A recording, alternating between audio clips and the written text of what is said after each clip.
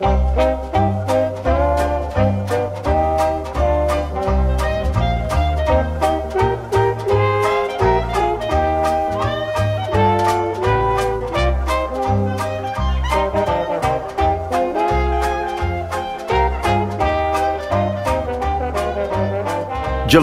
1962, and an unsuspecting world has not yet heard of the Beatles, and John, Paul, George, without Ringo, have only just completed their first recording session at Abbey Road. Marilyn Monroe appears on the cover of Life magazine for the last time. The US military begins using Agent Orange in Vietnam, and Telstar, the world's first telecommunications satellite, is launched and beams live pictures from Europe to the US, heralding the birth of global communications. Few people at the time foresaw the possibilities that were unlocked by the new technology, but it so captured the imagination of Joe Meek that it inspired him to write a tune.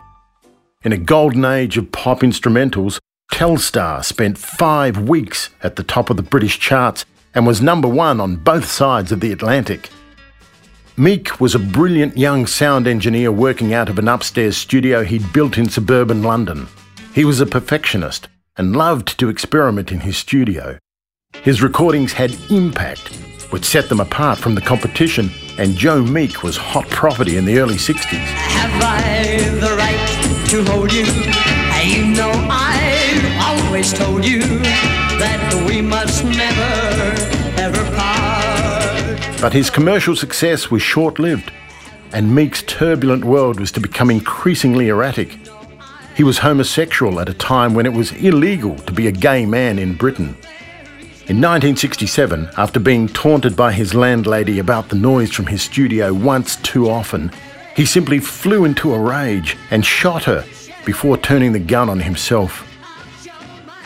The 60s are often nostalgically referred to as fabulous, and fabulous they were, but it was also one of the most tumultuous decades of the 20th century. At its close, everything, from religion to sexuality to capitalism itself, was up for discussion. Nowadays, it's become increasingly clear that the era of global communications is a two-edged sword, and that there's a price to be paid for this technology. But back in July 1962, Joe Meek was inspired by it and was busy grafting a futuristic keyboard sound to the tornado's driving rhythm. On the threshold of that extraordinary decade, our old values were still intact, and our hopes for the future soared briefly on the wings of Joe Meek's unforgettable melody.